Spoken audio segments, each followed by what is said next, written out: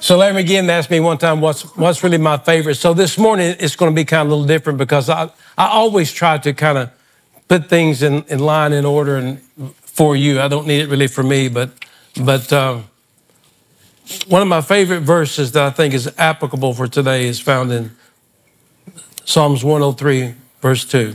It says, bless the Lord, O my soul. He's at a time when things were not going good.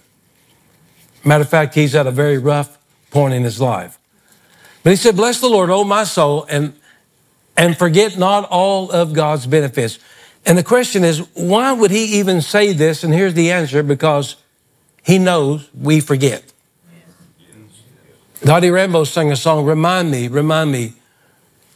roll back the curtain of memory now and then. Show me where you brought me from and where I could have been.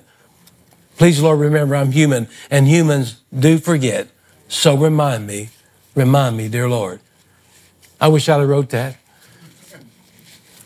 We go through life and we forget the benefits of God. We do. God has been better to us than we deserve.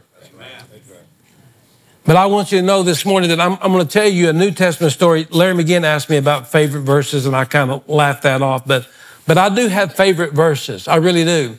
And I have favorite stories. And this is one of them. And because that it is one of them, I just think that it helps us to remember Psalms 103, verse 2. Because things in life causes us to forget the goodness of God. It does. All kinds of stuff happens to us. And we really, and one day when we get to the other side and we begin to weigh the balances, we'll see that God's goodness and grace has been so much more than our inconveniences. Matter of fact, the Apostle Paul said that even when they stoned him and he come back to life, he said, the little things that I have suffered in his life is not even worthy to compare to the things that awaits me. My goodness. And here's a guy that just was stoned and killed. And so this is found in St. John chapter 6, verse 5 through 7. Everybody knows this story, but you really don't know it the way I know it. And so I'm going to kind of let you in on some inside information that kind of help you see how my mind thinks, because I am different. And you don't have to applaud that or boo me, but I am different. I think different, but I want you to think different. And so I want to make the scriptures alive to you, and I really just don't want you to read things, and I want you to see them come alive to you. So in John chapter 6, when Jesus then lifted up his eyes and he saw a great company come unto him, that he said unto Philip, how in the world how are we going to buy this much bread to feed all these people? And I'll explain. And he said to prove this to Philip, for he himself, Jesus, knew what he would do. And Philip said, Lord, 200 pennies worth of bread is not sufficient to feed them. That's even if everybody takes a little bitty bit. So we'll stop there. So John the Baptist, which is Jesus' cousin, just got murdered. He was just murdered. And he found out about it. And because he was murdered, he was so overwhelmed with compassion for people. Sometimes it takes hardships to move us into a ministry of compassion. And so now then he sees this great crowd coming. And the word great is a word called the Greek called megos. And I'll talk slow because a lot of this won't be broadcasted up here. So there's a great crowd. And the Lord said that he said, how in the world are we going to provide so much bread for these people? And Philip said, not even 200 days' wage would even begin to feed these people. So 200 pennies worth is 200 denarii. 1 denarii is per day's wage. So I don't know what you make a year. I don't want to know. But I will tell you, take 200 days of your year to feed the church one day, and it wouldn't even cover it. So Philip said, it's impossible. Even if we worked 200 days, it couldn't feed these amount of people. And the Bible said Jesus said this to prove to them. Not that he didn't know, but Jesus knew, but he was about to, the word prove is a Greek word called parazo. And parazo is to expose a deficiency. Now, parazo was a medical term that Paul used, but parazo means to put under the beaker tube and the Bunsen burner, and it exposes a lack or deficiency. Like the doctor would say, you're lacking this, and you're lacking this, and you're lacking money, and whatever. You're lacking something, so take more Flintstones vitamins and you'll feel better. So Jesus said, how are we going to feed this group of people? And Peter said, and Philip said, I don't have a clue. And Jesus said this to prove to him. The word parazo means there's a lack that these men have in their life that have not yet been fulfilled. So the reason why that's important is because that they've seen him do many miracles, but they've never seen this. Isn't it amazing when you think you know it all? Oh, I know it all. Do you now? Buckle up, Buttercup. Oh yeah, I've seen him raise people from the dead. I've seen blinded eyes open. Oh, we have seen it all, they said to one another. And Jesus said, then how are we going to feed this group? Because he was about to expose a deficiency in their faith. I'm not telling you that God gives you pleasure, or God gets pleasure in taking you to some very difficult circumstances, but I will tell you that when we pass first grade, I think we have to go to the second and then on and on. There may be some areas, even though that you may be strong in faith, but maybe there's some areas in my life personally, which there is, that I need a good schooling. So God said the best way to do this is to let you face something you never faced before. Maybe you're sitting here and you don't know what I'm doing here. Well, I'll tell you what you're doing here. You're learning something here. You're not here by accident. You're here by assignment. These guys have seen a lot of things, but they've never seen what they're about to see. So Andrew pops up and he says, we know for a fact that there's somewhere between, we'll talk about this in a moment, but there's a huge crowd. All right. So in this crowd, Philip shows up and said, all we have here, we've asked around, nobody has anything to eat. Nobody. Well, we know that's a lie because all women carry purses. And I've always said, if I'm stranded on a desert island, I want to be with my wife because she's got everything right now from chewing gum to a .380 pistol in that purse right now. And I have to be careful when I ask for a piece of gum that I don't get that other one. Mm-hmm. Yeah, she got it all. So when they went around, you got anything to eat? Go, nope, we ain't got nothing. Well, I know that's not true because all women carries everything. They got everything from iodine to mentholatum to needle and thread. They carry it all. You got everything in your purse. So they said, ain't nobody got nothing. And Andrew wags in this little boy. He's called a lad. He's Padion, between 5 and 7. And he said, we found this little boy, and he's wanting to give, and this is what he has. He has 5 loaves and 2 fishes. Now, ardos is a word that the Greeks sometimes use for bread, and it's the loaves of bread. But we know for a fact that a 5-year-old boy doesn't carry around loaves of bread. Christos is the Greek word. Christos and sardinos. This boy has 5 crackers, and not only are they crackers, but the Greek says, in King James says, they're barley. Barley was the grain of the poor. This was a poor child in a poor home. And all he had, and so he had 5 wheat thins and 2 pickled sardines or salted sardines. It was his personal snack. It's something he carried in his pocket. All boys carry stuff in their pocket. Remember Leon on Andy Griffin, that O.P. Howard's brother, Leon, that cowboy? He kept peanut butter sandwiches in his pocket. He kept frogs and peanut butter sandwiches in the same pocket. He really did.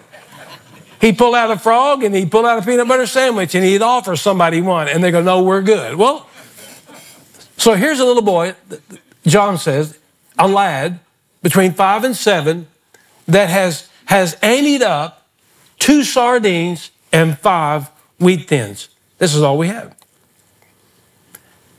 And so we know for a fact that it probably wasn't enough, but so the Lord commanded for these men to sit down. The Bible says, have these men sit down in groups of 50.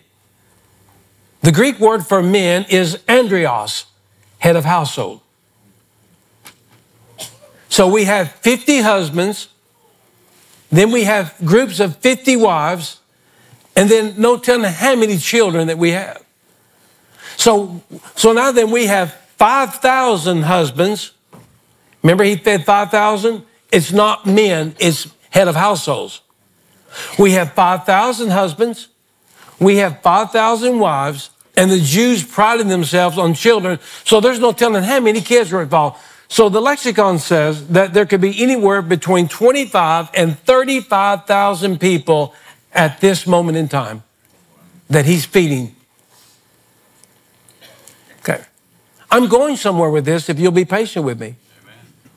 So now then, this crowd is coming in, and we can say conservatively that there's 35,000 people in attendance, and all we have in possession to feed them is 5 wheat thins and 2 sardines.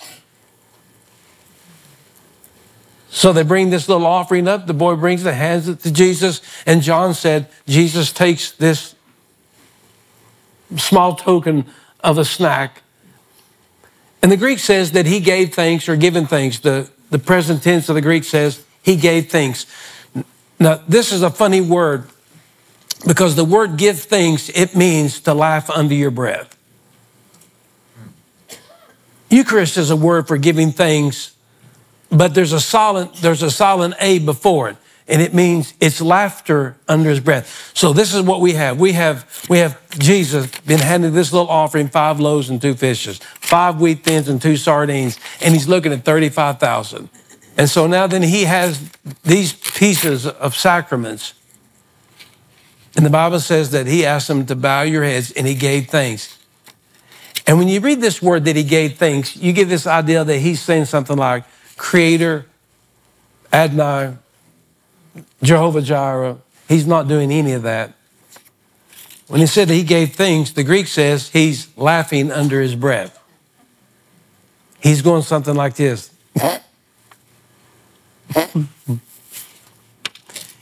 And he's saying, Father, if they only knew what you're about to do, they'd be laughing too.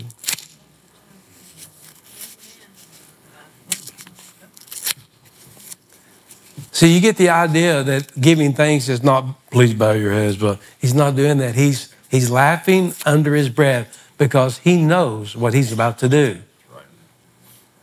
He's about to do something that they've never, ever seen before. So in doing so, come on in here. So in doing so, that he's under his breath, he's giving thanks. And he's laughing under his breath. Because he knows that something unimaginable is about to happen. Amen. And so now then he's about to take these 5 sacraments and he's about to divvy it up. And he's about to feed 35,000 with 5 wheat thins and 2 crackers. So you know how this story goes. He feeds them all and they're all full. It's a Greek word, means their buttons are popping on their shirt. They can't hold anymore. They're all passed out. And so they gathered up all the pieces. He told the disciples, you gather up all the pieces and you bring them back to me, all the fragments of the pieces. And the Bible says there were 12 baskets left over. Now, in the New Testament, there are many shapes and sizes of baskets. Some are personal size, some are bigger, some about the size of a laundry basket. But the Apostle Paul, remember when his first ministry, before he changed his name, that they had to lift him over the wall in a basket. Remember that? Well, that was a big basket. So I'm not for sure how many baskets was left over. We just know that there were 12 large baskets left over. So you're going to ask the question, well, where did the baskets of broken fish and broken crackers go to? And it went to the disciples. And so if you're just a common reader of the scripture, you're going to say, well, that's a pretty good gig. It's a reward for them being obedient. It was never a reward of obedience to them. It was to expose their deficiency of about what they're about to face. So when you read this, and they have 12 baskets left over because there were 12 disciples, common reason would say, well, they all got a big basket because it was God recompensing them for working with Jesus. That's the wrong answer. Oh, it went to them, but it was for a different reason. All right.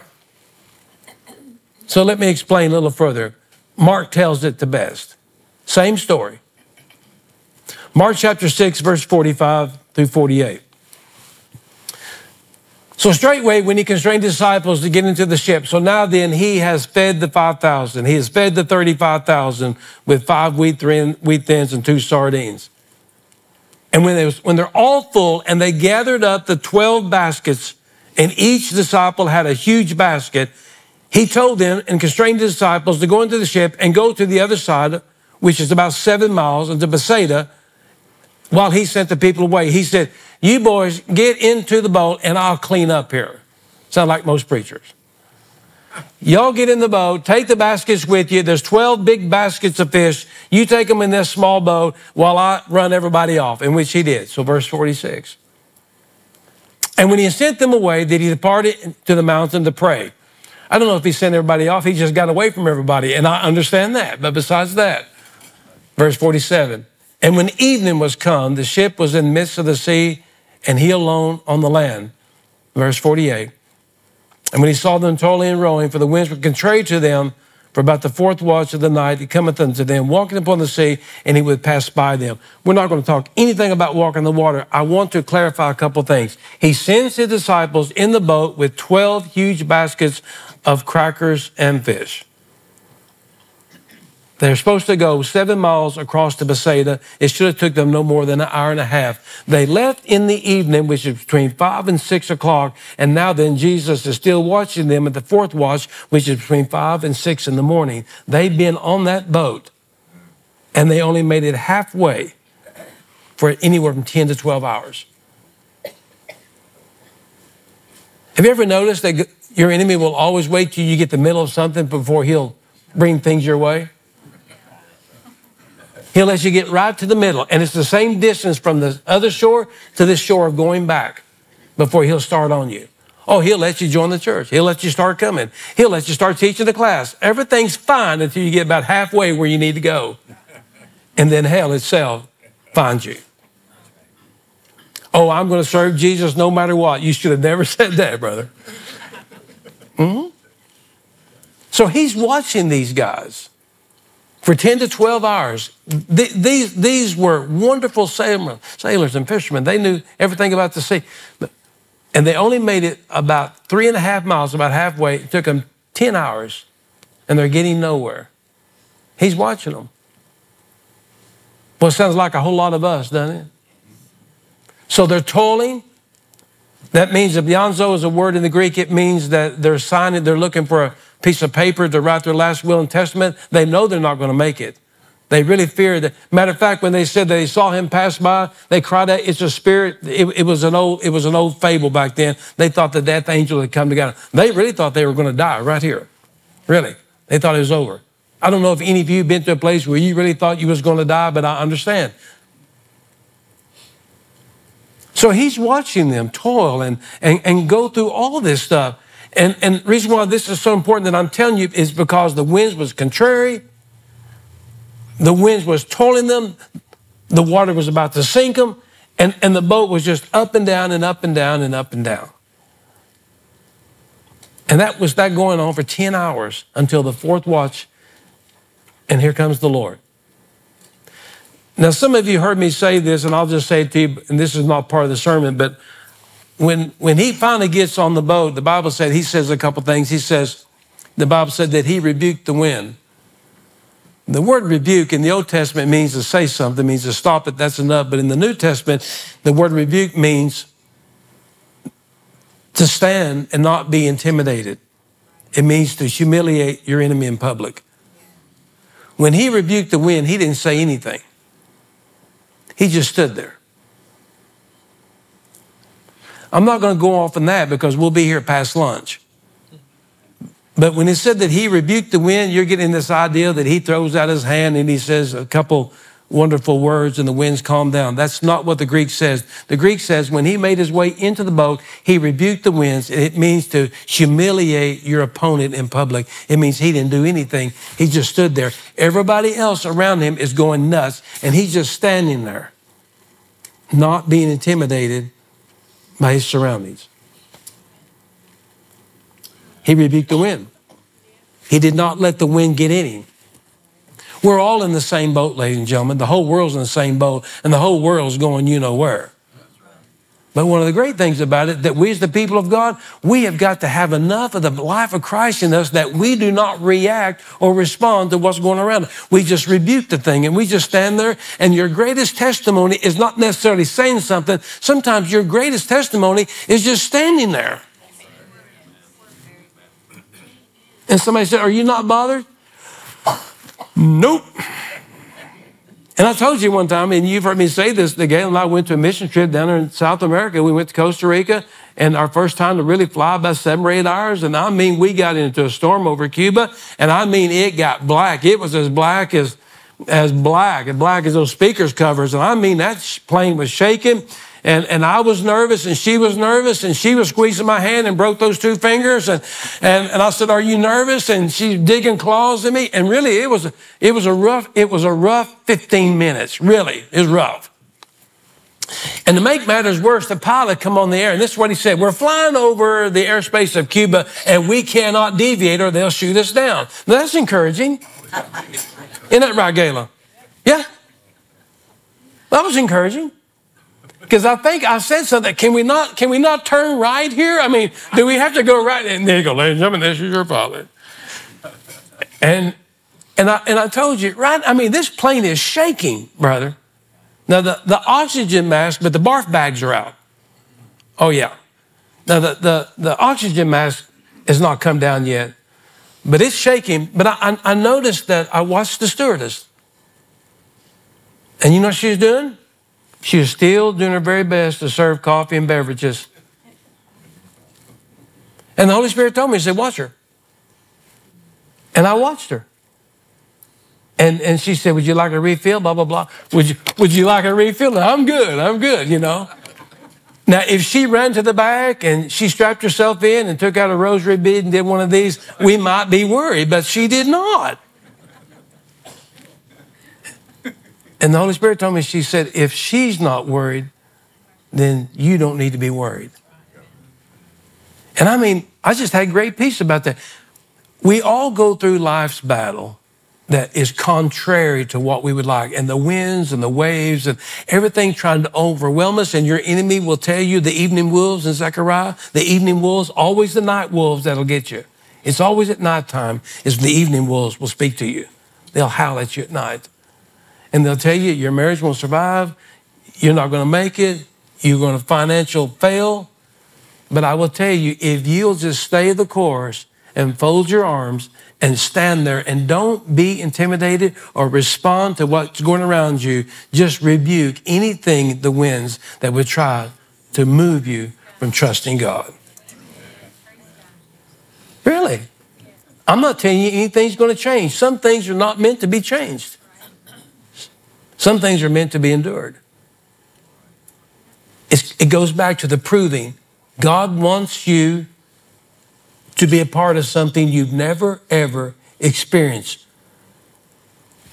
Because once you come through it, and you will go through it, all it will do, it will strengthen your resume of a man of faith. You don't have to be the big, get big. So anyway, so we have about 10 hours. We have about 10 hours of tossing and turning and so on and so forth, and it's about to sink. So look what it says in verse 52. So when he climbs on board and everything kind of shuts down and the wind stopped because he caused it to stop, and he said, "Peace, be still," and the wind stopped. Go back to verse 52. And he said, and he's given them a verbal whipping, if you would. And he said, the problem here, gentlemen, was never about the wind or the waves. The problem is you did not consider the miracle of the loaves because your heart was hard. Now, in the King James, the word miracle is squiggly. It's an added word. So the true reading of the lexicon says this: for they did not consider the loaves. Now, several years ago, you probably heard me talk about this, but this is very important, and it ties into Psalms 103. We have 10 hours of churning and toiling and uprising, and we got turbulence in a small boat. These men know that their life is over. It's about to be over. Waves are coming in. 5 gallons are coming in, and 1 quart's going out. The boat is sinking for 10 hours. And right before the boat sinks and these men are screaming like a bunch of girls, the Lord comes and he walks upon their vessel. He shuts everything down and he said, you know what the problem was? Oh, we know. You don't have to tell us. You wasn't here. The problem is the wind and the wave. He said that was never the problem. The problem was you never considered the loaves. So the Greek word for consider, as you would know, is called katanoia. Kata means up and down, and noia means a mind process. When you put those 2 words together, he said, you never examined fully, thoroughly, up and down the loaves. So you're looking at me like, what in the wide world of sports is he talking about? So picture this, if you will, before we go home. We have 12 men with 12 large baskets of bread and fish, chunks and pieces. The wind now has got them going like a food processor. And not only is their last few days of meals is coming up, but fish is going up, fish is going down, the wind's got everything churning. What was in the basket now is no longer in the basket. All the baskets of 12 disciples is turned upside down, and it's all in the bottom of the boat. Not only is it going up and down, but now then by this time it's in between their toes. Simon's got some in his ears. The disciples has got it in their hair. Loaves and fishes are everywhere because 12 baskets of loaves and fishes was a part of the wind and waves. And he said, your problem is this. You forgot about the loaves. You forgot about what I did in the miracle of the loaves and fishes. Not only you forgot about it, but you were surrounded by loaves and fishes. Everywhere you look, right now, you got fish and cracker running out your ears. And surely one of you scientists could have said, but you know what? I remember when he fed 5,000 men, 35,000 individuals. And if he could do that, then the same that was God that was on the bank is the same God that is on the boat. Amen. Sometimes we are in a situation that is really real. Really. It's hard. It's difficult. It's life-changing. You cannot be here for 35 years with different people and not see lives turn upside down. We've had to bury people. We've just seen so much through the years of people's life that what began as the Love Boat turned out to be the Titanic. I understand. But the great news about some of you, you did not forget about the loaves. Because, what's this? You're covered with blessings. There's blessings that's running out of your ears right now. And you're complaining that you didn't get a $2 raise at work. And all along God said, have you forgot the time that I healed your children when you couldn't afford a doctor? My wife used to pray for washing machines when we didn't have the money to pay for a service call for a wash machine guy. And you're laughing. When we first started, we took no money for the church. We made a very minimal salary, about $800 a month, and we didn't have money to do anything. Allergies. We worked in oil field.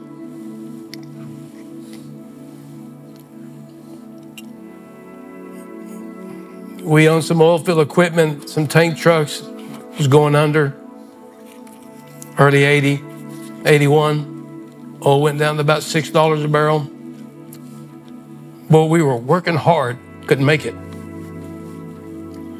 Couldn't make it. I was about to, I don't know. I'm 50 now, I think. I'm not sure how old I am now, but I was about 23, 24, just a young convert. And I thought when I signed up for Christ, everything was going to go wrong. Somebody lied to me. And I remember coming in one day at her mom and dad's house where we had the trucks parked, and I was just not really having a pity party, but I was having a pity party because things were not going good. And we honored God and we lived for God. We wasn't messing up. We did everything that we could to do what was right. And I climbed out of that truck. And boy, I was mad at God. I say mad at God, that's not a fair word, but I've learned through the years, God lets you vent. He'll let you vent. All through the scripture, he said, well, go ahead, get it out. And I was grinding gears on that 18 shifter, and I pulled up to the driveway, slammed the door and got out and started walking the back of the house where mom and dad lived. And when you walked in the back door, there was a small room. There was a washer and dryer right here in a separate room. And I could hear my wife.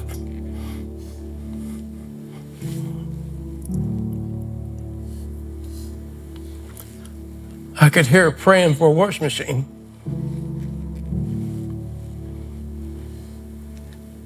I opened that door and I heard somebody praying about volume 9. And I knew it was her.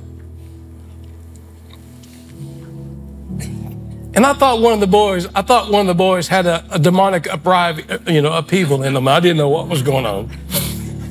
That was common back then. She was rebuking foul spirits. And when I looked in that room, she had both hands on that wash machine, praying aloud. I think the water pump didn't work. I don't know. But I didn't join in. I thought, my goodness, if any woman's got the faith to pray for a wash machine, I'm staying out. She laid hands on it and prayed for a while, and she kicked it twice, and it started working.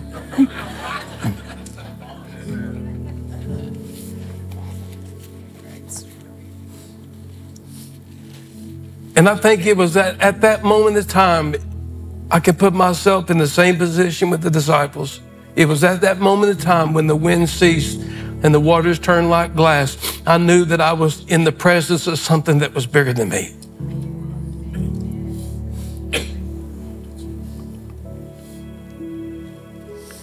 And I want to be brutally honest with you this morning. I never want to get to a place where I have forgot how good God has been to me. Amen.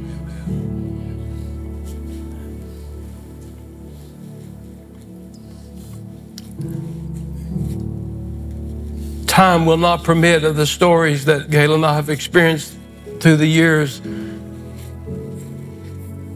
The thing were absolutely going downhill quickly. But God blessed us.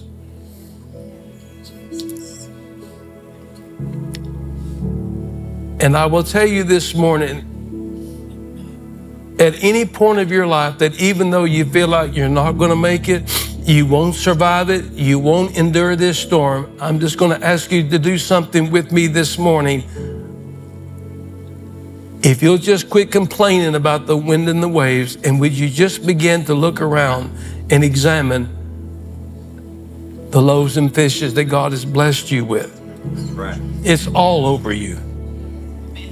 Some of you've got grace running out of your ears. Some of you have got goodness oozing out of your pockets. You file in my office, you say, well, it's not fair. Nowhere in the Bible it says God is fair. But he's just and he's righteous. And I will tell you every day of my life since then that I repented and said, God, I forgot. I forgot how good you've been to me. I forgot about the loaves and fishes. I forgot about the time when my children were burning up with fever. We could not afford a doctor, but my wife, see, my wife does all the praying. You see that. I do all the preaching. She does all the praying. You made a way. I don't know about you, but God has been so better to me than I ever deserved. And I refuse to spend the rest of my life talking about how bad the wind and waves is. I think I'll just spend the rest of my days talking about how good God is. So when we go through things that are not good, all you have to do is just do what Jesus said. You did not examine the loaves and fishes that was all in your toes and on your body and stuck to your forehead. They're everywhere because your heart was hardened. It's a Greek word called callous. And all calloused is it's an injury that never healed. It's a blister that never healed. And sometimes that we can be hurt and never get healed from it, and we become hard. That's why Paul said, always be tenderhearted, never be calloused in your heart. Allow God to soften. You know, I used to have a lot of blisters, and guys said, let me see them hands, blisters. And I said, I'm a man, I don't need no oil. And you can pinch me here right now, and it don't bother me. You can pinch me here, and I'll scream like a girl. But I will tell you that we have been hurt in church. We've been hurt in our Christian walk, and we say, we don't need anything from God. We're just going to endure this, and we become hard. We become hard, and we've never been healed.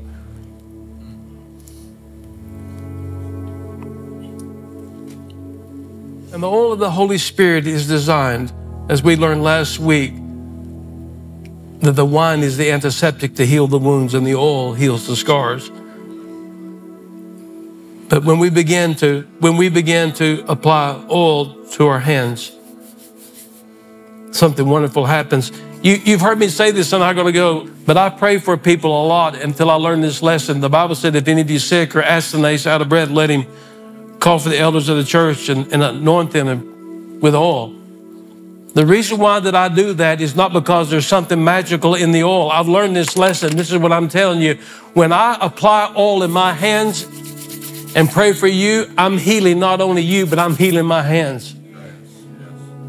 Every time I put oil on my blisters, I didn't realize this for years, but the more I pray for you with oil, the more my hands get softer. Because I can pray for you without oil and it's a little rough. Come here, Virgil. This is the way I used to. You got a devil. Be gone. That's the way I used to pray. I mean, even though it may be true. Sit down.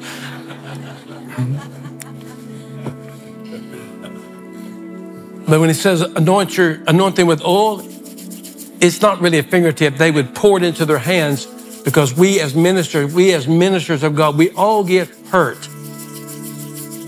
And instead of carrying around rough, calloused hands, why don't you spend your ministry in praying for other people by the Holy Spirit, and you'll find out not only that their lives are being changed, but your touch is a little softer. There's a huge difference between me touching you and my grandbaby Alex touching you in the hands. It's soft. So all I ask you to do this morning is this. Bless the Lord with all of your soul.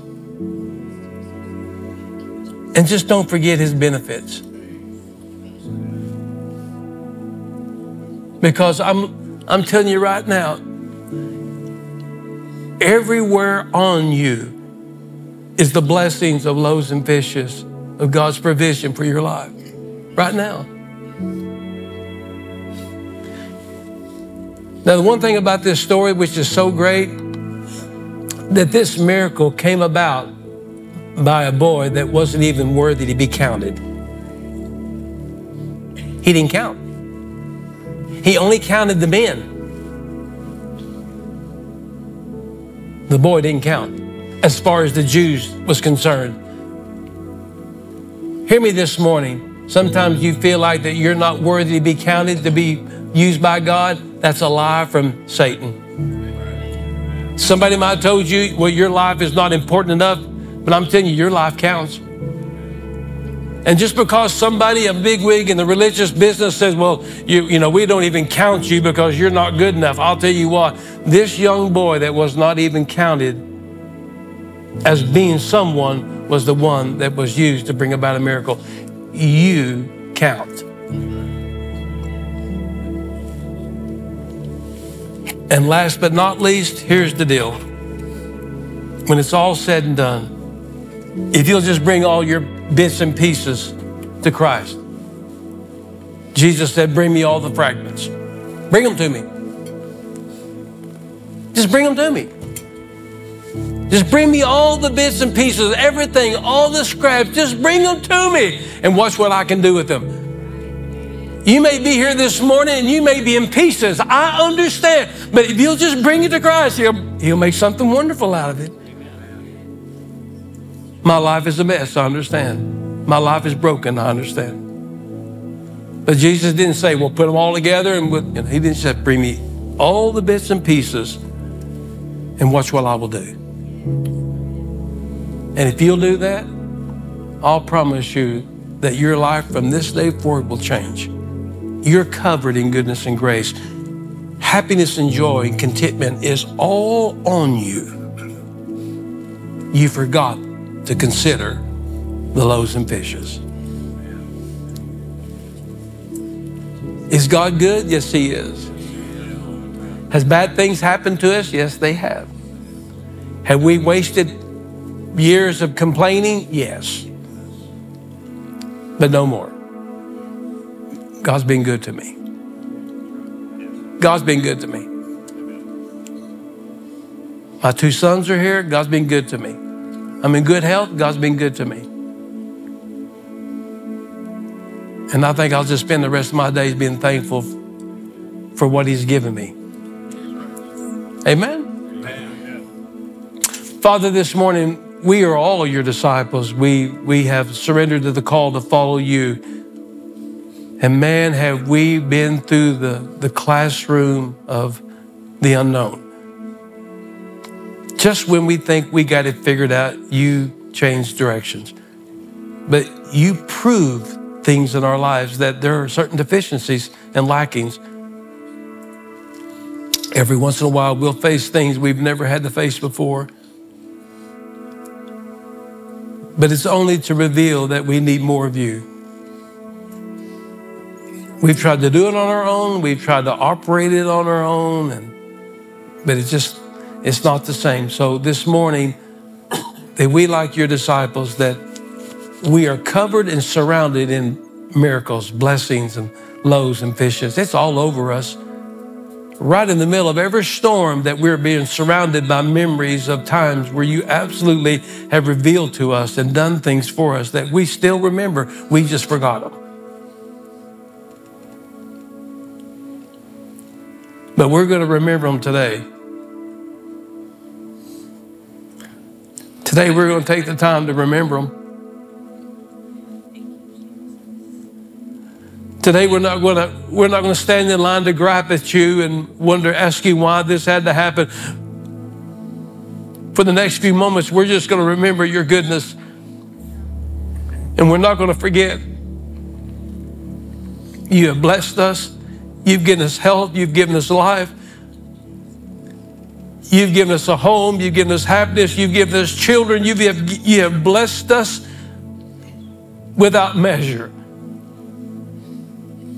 You've given us life, and abundant life.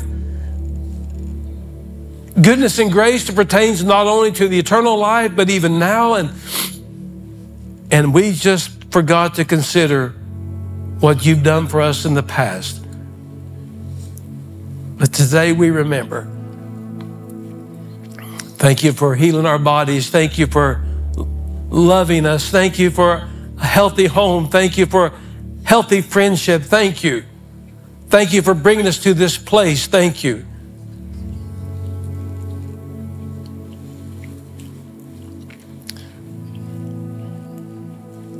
And for the rest of our lives, we're just going to honor you, and we're going to declare your goodness in Jesus' name. And all the people of God say amen. Stand with me if you would, please. Turn to about 2 or 3 people and say, you know what? You're a loaf and a fish to me. You're stuck to me, and I'm just so glad God has blessed you with me. I can't get you out of my life. I can't get away from you. Every time I see you, I see the laughter of God. Yeah. Andre Crouch had it right. If I never had a problem, I would never know that God could solve them. And I would never know what faith in God can do. Through it all, I've learned to trust in Jesus. I've learned to trust in God. Through it all, I've learned to depend upon your word.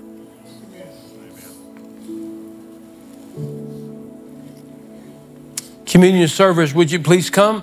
We're going to remember. Now you get it. We're going to remember. Now you get why I do communion every week. He said, when you take communion, you remember because you forgot. The reason why we celebrate Holy Communion every week is because he said, as often as you drink this cup and take of this bread, do this and remember me. Because you forget. Tomorrow you'll forget. Tuesday you'll forget. You'll get in a whirlwind of storms and trials, but every Sunday you have the opportunity to remember.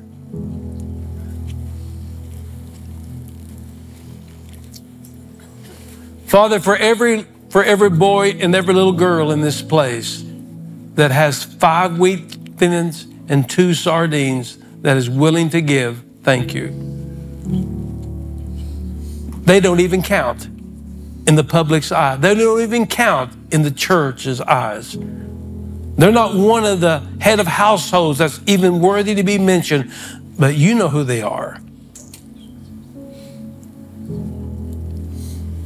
We're all little lads here.